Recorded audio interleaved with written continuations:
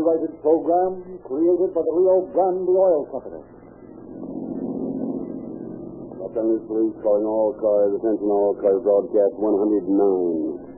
Be on the lookout for Jules Rubin, described as white American, age 26 years, 168 pounds.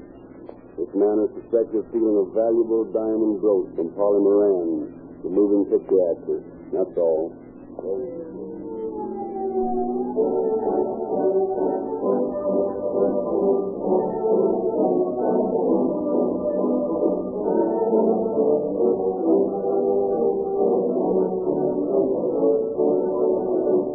Say, who's putting on this program? Santa Claus? Who? Santa Claus, better known as the Rio Grande Oil Company. How come? What do you mean? Well, Santa Claus is always giving something to somebody, and it seems to me the Rio Grande Oil Company plays Santa Claus the year round. For example? Well, Rio Grande gives the public this Calling All Cars program free. So what? And they give away a free publication every month. They're Calling All Cars News to anyone who comes into a Rio Grande station. And they're giving away junior detective outfits free to thousands of boys and girls. Give me more. And Rio Grande G-Gas gives the motorist the first guaranteed quality gasoline in the low-price market. No, I know the rest. Don't tell me. And Rio Grande cracked gasoline gives more power, more speed. And it gives more economical miles. Don't forget that. I wasn't going to forget it. I was going to say it. And also that Rio Grande cracked is the only gasoline that gives you police car performance. Hey, wait a minute. Who's giving this announcement? You or I? Rio Grande gives gasoline the most elaborate and most costly refining process known to create cracked gasoline. Yet, it gives the extra benefits of this extra costly process to the motorist at no extra cost. And there's one more thing that you've given us, Santa Claus. Yes? What's that? A sales talk.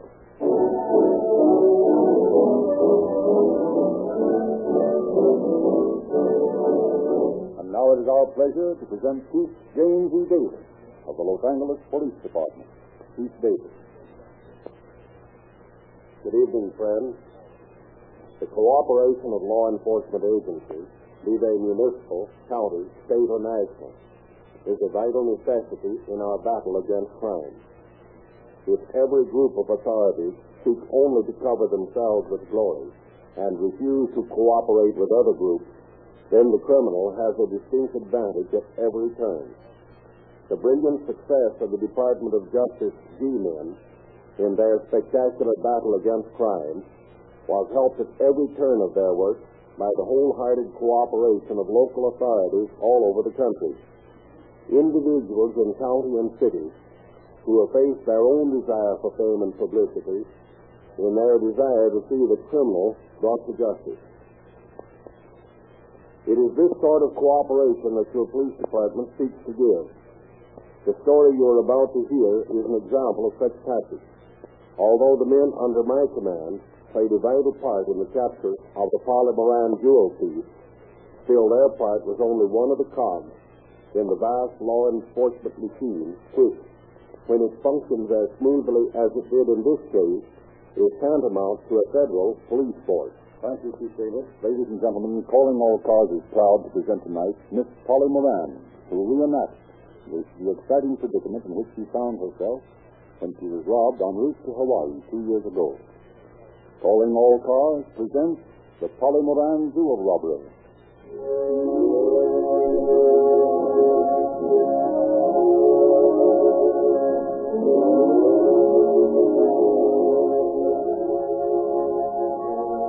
Sunset on the Pacific, and against the flaming rim of the western ocean, where nature is burning a day, the majestic silhouette of a luxury liner, the steamship Aloha, Honolulu bound. Tomorrow morning, the lush green islands will meet the gay crowd as they emerge on deck in the sparkling Hawaiian sunlight. But this evening, aboard the Aloha, there is other sparkle. The sparkle of champagne bubbles swimming over crystal glasses. The sparkle of diamonds on the bosoms of lovely women.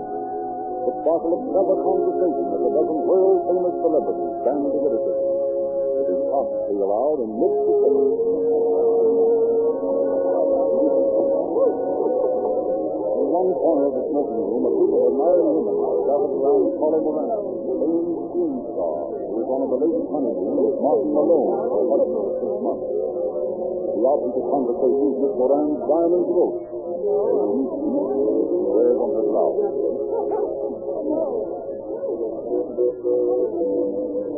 I've never seen anything like it in my life before. Don't forget it, Miss Moran. Well, I'll tell you, this little piece of hardware has a history. Do tell us about it, Miss Moran. Well, it's this way. When I was starting out on the stage years ago... Oh, now, Miss Moran, it couldn't have been that long ago. I don't remember mentioning the number of years. Oh, Miss Moran, how you do go on? That's the same off the street as on, aren't you? Go on. Do tell us about the brooch. Well, as I was saying, when I started out on the stage, I decided to buy a pair of diamond earrings. It was probably reckless extravagance, but I've always had a passion for diamonds. And who hasn't? Yes, because a few of us were born to indulge in. How did your diamond earrings become a brooch? Well, I'm coming to that. One day a jeweler I knew in New York suggested I have the earrings made into a brooch, and then I could add stones to it from time to time. I thought it was a good idea. So we created this design, and every time I've been in a hit, I've added a diamond to the brooch. And every time I've been a flop, I haven't mentioned it. What a splendid idea. From the looks of it, you've been in plenty of hits. Oh, I'm very modest about that. It certainly is beautiful. Moran, I'm not easily afraid of losing. Oh, I've mislaid it a dozen times, but it always pops up again. It's my good luck piece. My husband scolded me for being so careless about what jewelry I had. I should think he would. Well, he is coming into the smoking room now. If you'd pardon me, I'd like to speak to you. Of course. Yes, by all means. Margaret, lend me a helping hand. Save me. Oh, hi, what's the matter? Oh, those gals over there, they've been driving me nuts. Asking me some questions about my skin and kicking the dirt about Hollywood parade. Well, the price the same, my dear. Yes, but I'm on a vacation. I'm not in an autographing mood. By the way, don't forget Captain's dinner tonight. Oh, that's right. I think I'll go down to the cabin and take a little nap. You coming? No, I don't think so. Not just yet. I'll join you later. Okay, Marty.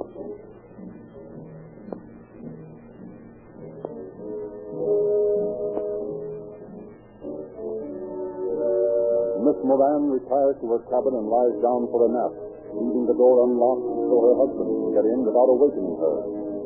Some time later, she wakens from a deep sleep with the realization that she is not alone in the cabin. Silhouetted against the blue tropical night seen through the open porthole is the figure of a man. Who's there? Who do you want? Oh, sorry. Gee, I got into the wrong stateroom. Yeah, my wife told me not to take that last sidecar. Well, you'd better listen to it the next time. Yeah, I'm awfully sorry. Oh, that's all right, but if you don't mind, I'd like to get back to sleep. Sure. Sorry to have troubled you.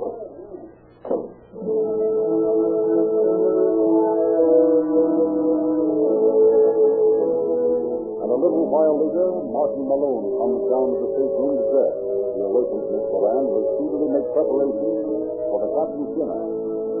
As they are about to leave the room, Miss Moran, putting the last finishing touches to her makeup, turns to her husband. Marty, hand me my pin, will you? Yeah, sure. Where is it? In the upper right-hand drawer of that dressing table. Okay. I can't find it, though. Are you sure you left it here? I certainly am. Oh, it certainly isn't here. What? Let me see. Marty, I remember now. He must have stolen it. Who must have stolen it? While I was taking a nap, somebody came in here. I woke up and he sounded drunk and said he'd gotten into the wrong stateroom by mistake. Who was it? I don't know. Oh, what did he look like? I don't know that either. It was dark in here. Oh, why didn't I turn on the light? Oh, Marty, I bet that man's got my pin. Oh, wait a minute. Don't get so excited. It wasn't lost. Probably you didn't put it in that drawer. Oh, yes, I did. I remember perfectly. I'll never forgive myself. That pin meant so much to me. It's the sentiment more than the value. Oh, Marty, this is terrible. My trip's ruined.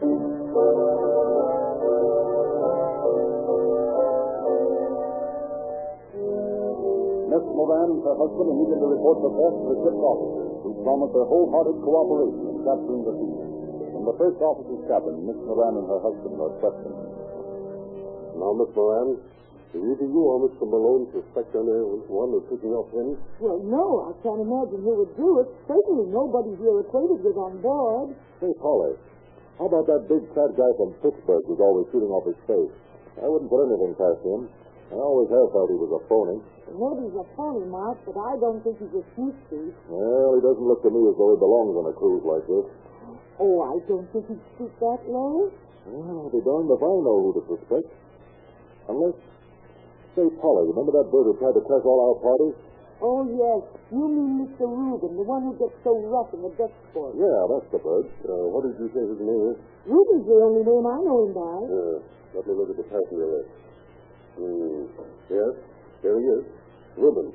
Jules Reuben. I wouldn't be surprised if... Come in. Oh, hello, Mr. Mason. Oh, hello, Miss. I heard about your pen being stolen, Polly. That's darn tough luck. Yes. I have an idea I can identify the thief. Yes? You have? Yes. As I was coming down the companionway this evening, about 6 o'clock, I saw a man come out of your stateroom. What did he look like? Well, I didn't see his face. His back was turned toward me, but he was short and heavy set. That's the very man we've been talking about. I'm sure he's ticket. We've got to get him arrested as soon as we get into Honolulu, Marty. No, not so fast, Polly. If we're wrong, we can get into a nasty damage suit for false arrest. But I'm sure we're not wrong. I'm positive he is the thief.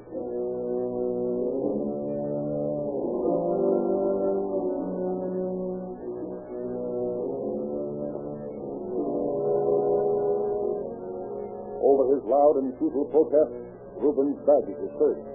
While he threatens to seize the flying with devastating lawsuits, every possible hiding place in his cabin is examined. But Miss Moran's skin is not found.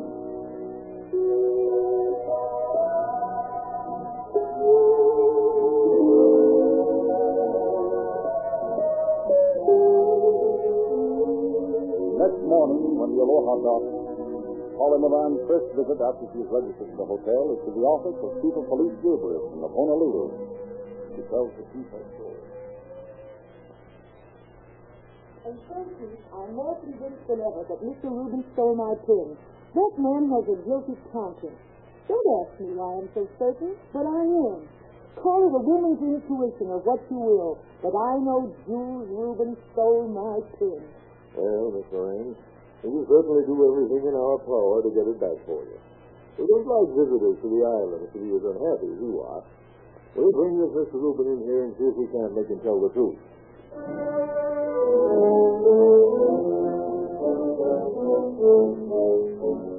Reuben is placed in custody at his hotel and taken to headquarters where he is grilled for hours. But he denies everything. After an afternoon of fruitless questioning, Chief Gabriel is forced to release Reuben.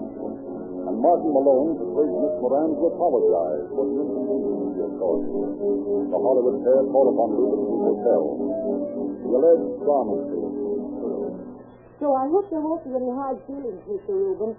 I was sure I recognized you as the man who came into my stateroom last night. I guess I was wrong, and I just want to apologize. That's about time. Well, yes, I guess it is. You realize, I suppose, that you ruined my vacation and make me an object of suspicion everywhere I go on this island?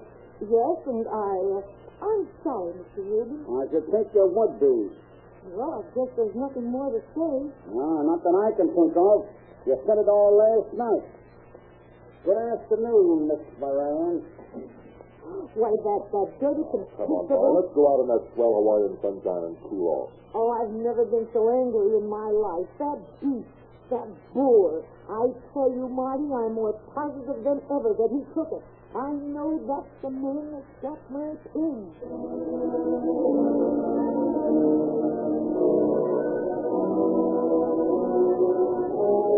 Apparently, Mr. Reuben's trip was completely ruined by the accusations made against him. For when the Aloha sailed for Los Angeles the next day, he was aboard her for the return trip. Although under constant surveillance throughout the trip, he does nothing suspicious. Nevertheless, he is just to have a reception committee upon his arrival in San Pedro.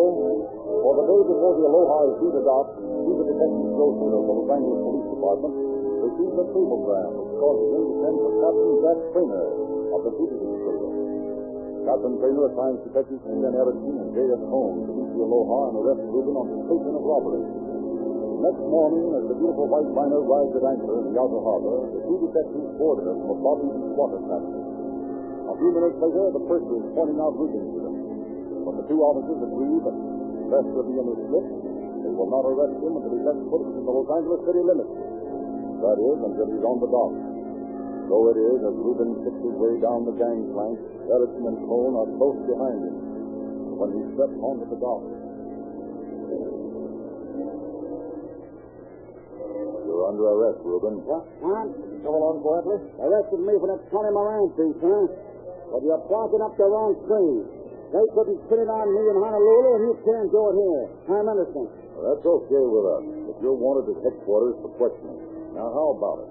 We have to handcuff you and drag you in? Take your hands off me, copper. I'll go along with you, all right. Reuben is escorted bag and baggage to City Hall, and while his luggage is being thoroughly searched, Captain Trainer and the arresting officers question him in the office. But Reuben sticks to his story. Listen, boys, I'm getting sick and tired of this persecution. I don't know anything about that pin of Tony Moran, and she knows I don't. Why, she apologized to me for accusing me before I left the island. How come you left so suddenly? On a provocation I had there. Everybody in Hawaii was pointing at me and saying I'd fight the diamond pin. There was no sense in trying to enjoy myself in that atmosphere. What do you find in his bag, Dustin? Nothing much. Clothes, traveler's chest, but no diamond pin. What'd they tell you? Have you ever been arrested before? No, never. Well, naturally, you won't object to being fingerprinted. I should say I will. You can't treat me like a common criminal. Fingerprints are a good thing, Mr. Reuben. You see, we'll just take a set of elimination prints and prove to ourselves that you've never been arrested before. That is, if you're telling the truth. I'm telling the truth, and I refuse to be fingerprinted. I demand to see an attorney. You're in a funny spot to be demanding things, Reuben. Now, you'll save us all a lot of trouble and excitement by coming into the next room with me until I fingerprint you, because whether you like it or not, that's exactly what I intend to do. Over Reuben's loud protest, he is indeed fingerprinted, and within half an hour, the record was set. I tell you, Captain, you're hunting for a lot of trouble. When I get out of this, I'm going to burn you right. I'll slap a suit on you for false arrest at the same time that I shoot Tony Moran for defamation of character. I'm a respectable salesman, and I've never been mixed up in any crooked work. We'll see. Here you are, Captain. I just finished making a sketch. Let's see. All right. So you've never been in trouble before, huh, Reuben? According to these cards, you were arrested in 1923 for suspicion of robbery. How about that? Well, it was suspicion. It didn't prove nothing. I was just a punk kid, and I thought it would be smart to steal a dame's purse. But I give it back, and she didn't prosecute. There's nothing to that beat. Oh? Well, how about the time in 1927 when you were accused of stealing an automobile in Newark, New Jersey? That was all a mistake. Oh, a mistake. What do you mean, to steal the car? How much time did you serve? Not a day. I tell you it was a mistake. Why don't you come clean and tell us where Polly Moran's kin is? She's a good friend of our department, and we want to get her kin back to her now. How about it? Say, I have my Polly Moran myself. I got to know her pretty well on that trip to Honolulu. If I had a pin, I'd give it back to you. But I ain't got it, and I don't know where it is. Reuben, you're lying. Now, you listen to me, Captain. I know a thing or two about the law myself. You had your fun questioning me. You dug up a couple of charges against me 10 years ago. But you can't prove I ever served a day's time. You've searched me, and you haven't found a pin. You haven't got a single piece of evidence against me, and you can't hold me on suspicion any longer. You got to prove my guilt, and you haven't proved a thing. I'm going to walk through that door out of this joint a free man, and there's nothing you can do to stop me. Am I right? I'm afraid you are, Reuben.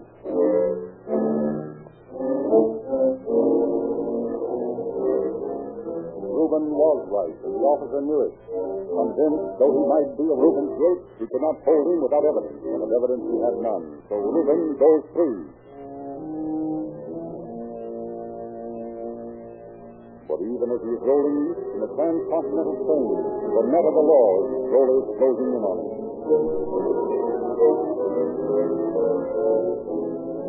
The next morning, a New York City detective named Wesley Zuber points out an interesting news item to his partner, Detective Edward Erdotter, as they report for duty. Edo, take a look at this story in this morning's paper. What? Oh, this one here about Polly Moran having a diamond pin stolen from her on the steamship Aloha? Yeah, that's the one. Yeah, I read it. What about it? You suppose that this guy the Los Angeles Ditch had let go is the bug we've been looking for those steamship burglaries the past few months? How'd they like to hear that the guy who went to Atlantic and the Pacific? Well, I think it's worth a try. What are you going to do? Check those steamship lines that reported robberies and see if the name Jules Rubin appears on the passenger list.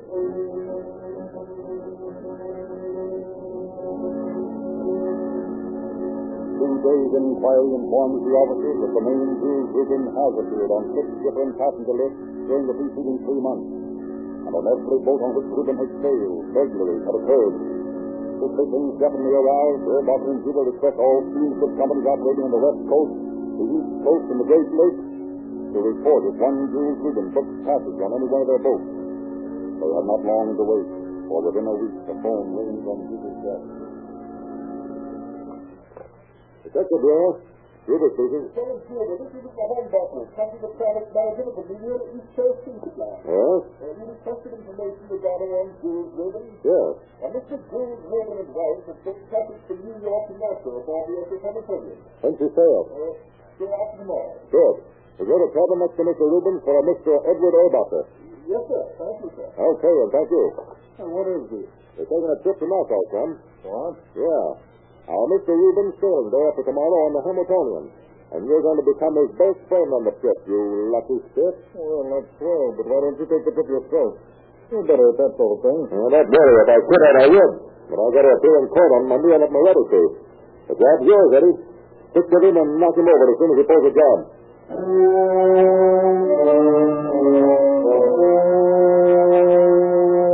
But Rubin pulls no jobs on this voyage, and Arbuckle must remain content only to make the acquaintance and not the arrest of the gentleman. Back in New York once more, Juba and Arbuckle shadow Rubin and his wife to their hotel, and engage a nearby room, install a dictaphone behind the gate, learn that Rubin is leaving the next day for San Francisco. The officers watch him as he boards the westbound bus, and then return to the... You think he ought to let him get out of town, Eddie? Sure, we haven't done anything on him. Give him enough rope and he'll hang himself. Yeah, but he won't be there to jerk the rope. Well, we'll do the next best thing. What? I'm going to get wires off to the chief of police in Buffalo, Detroit, Chicago, Omaha, Salt Lake City, San Francisco, and every other town of this size along the route that bus is taking. I'll give them Rubin's description. Ask him to shadow him if he leaves the bus in their city. That boy doesn't know it, but he's going to have more police attention than the President of the United States on his transcontinental trip.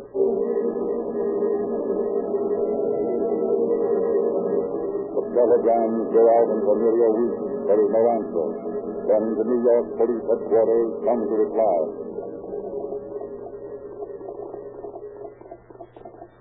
To Detective Lieutenant Edward Arbuckle, New York Police Department, New York City.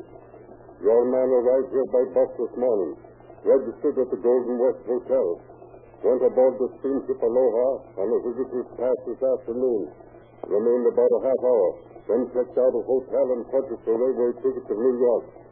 Left us from here on eastbound train at 8:35 tonight. Inspector Thomas McNulty, San Francisco Police Department.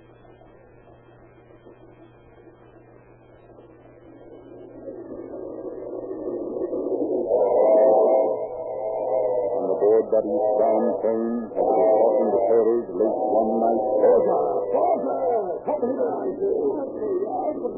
Can't you read that sign? Quiet is requested for the benefit of those that is retired. Oh, I care for the sign. I've been robbed. You've been robbed. Robbed. Somebody just reached in between the pages of my berth and lifted my watch and pocketbook. Told the conductor at once.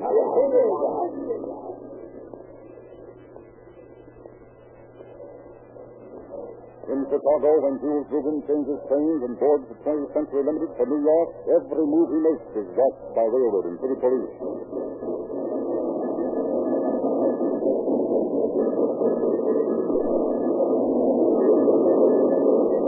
The six-track trial roars over the water-level route along the straightaway towards Lake City. Shippers crossing the black stillness for summer night. 4 sleeping passengers are relieved of their valuables by running in hands of the midnight Florida. And early the next morning, at a small station in upper New York State, a passenger seeks to alight. Good job, you sir. But are you getting off here? Yeah, now. But your ticket reads through to New York. What's it to you? You're the conductor. I decided to stay up here for a couple of days. Huh? I've got orders to take you into New York. For what? Well, it tipped off to look for you. We've seen you pull every one of those jobs last night. You're crazy. They know you've got stolen property on you. They're going to lock you in a compartment until the company police take you off the train at the Grand Central Station. That's so? Okay, Eddie. Give the boys the highball.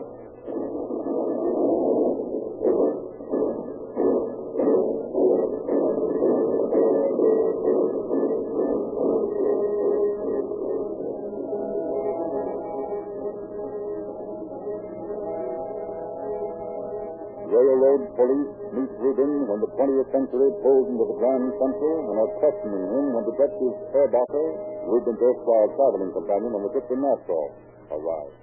All right, Reuben, come clean. I tell you, now he's trying up. I'm innocent. Innocent, I tell you, you know it. Hey, Reuben. How things? What? Who are you? Don't you remember me? Never saw you before in my life. You really shouldn't forget your old pals like that, Reuben. Don't you remember the pleasant trip we had to Nassau and the Johnny Cabin? Of course, you didn't know then that I was a police officer. You're crazy. And the robbers, the three-handed bridge I played with you and your wife? How was it we were a woman with a will? Leave out of this, will you? He's absolutely innocent. How about you? I guess you got me all right. Now, you keep my wife out of this, and I'll talk. I'll tell you everything I know about those steamship jobs. I'll even tell you about one you don't know about. If you think you can help it in with you, I'll take you both ways against the middle. I know all about you. Yeah? Well, you don't know about that Connie Moran brooch. I know you stole it. Sure I did, and I pulled a person on those dumb dicks, too. Sure I stole it. But they never found it on me, did they? No. What'd you do, swallow it? And get 100-carat stomachache? Not much. Well, come on, sure. How'd you get it off the boat? I hid it in the light fixture and you feel it in my cabin. Right after I snatched it, see? I knew those Los Angeles dicks would pick me up on the return trip, so I just left it there. And then a couple of weeks ago, I checked when the Aloha would be in dock, went out to San Francisco, walked on the boat, went in my cabin, and there was the ice right when I'd left it, right in the light fixture. Better than a safe deposit and cheaper. Yeah, but not safer. What'd you do with it? Sold it to a guy on Howard Street and took off a $300. You got gripped. It was worth $5,000. Yeah, I know. But what can a guy do?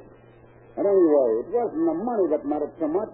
It was the principle of the thing. Keeping all those smart coppers. I wonder who's going to laugh last.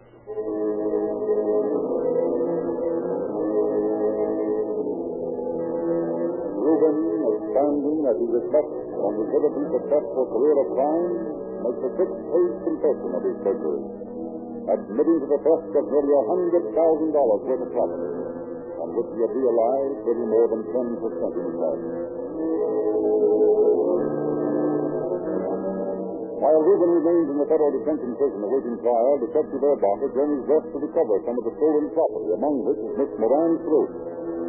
Finally, one day in November 1934, 3 months after Polly Moran's lucky brooch had disappeared, Detective Fairbacher handed back to her in her dressing room in the Capitol Theater in New York, while she is making personal appearance. I don't know what to say to you, Lieutenant Fairbacher.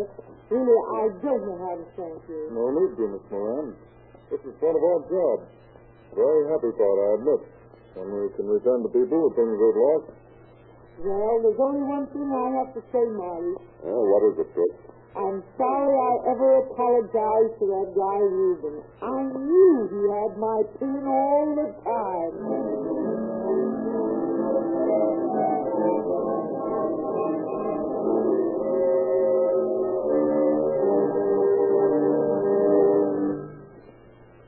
Reuben went on trial in the United States court, as most of his crimes were committed upon the high seas. And on October 8, 1934, he was sentenced to serve 2 years on the charge of theft committed on an interstate passenger train. An additional 2-year suspended sentence was imposed for the theft of Miss Moran's brooch while on board the Honolulu-bound steamer. Thank you, Chief Davis. This was one Calling All Cars program without shots and screams and sirens and speeding police cars. But there are very few communities where you cannot hear right now the shriek of the sirens as ambulances and fire engines speed to the rescue, or police cars pursue some lawbreaker. More of these cars are using Rio Grande cracked gasoline than any other brand.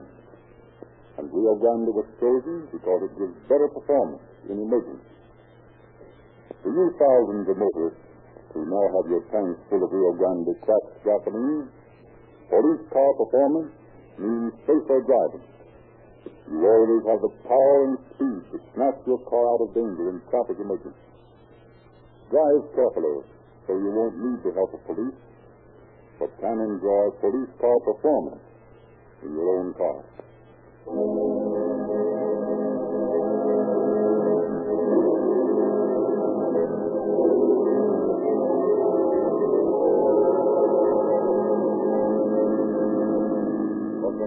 Calling all cars, attention all cars, cancellation broadcast 109 regarding the theft of Father Moran's diamond brooch. Suspected case is now in custody. That's all.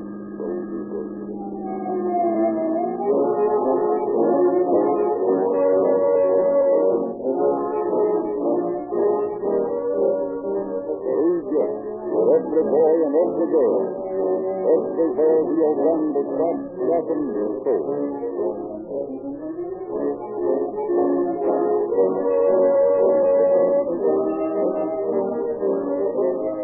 This is your narrator, Frederick Lindsay, bidding you good night for the Rio Grande Oil Company.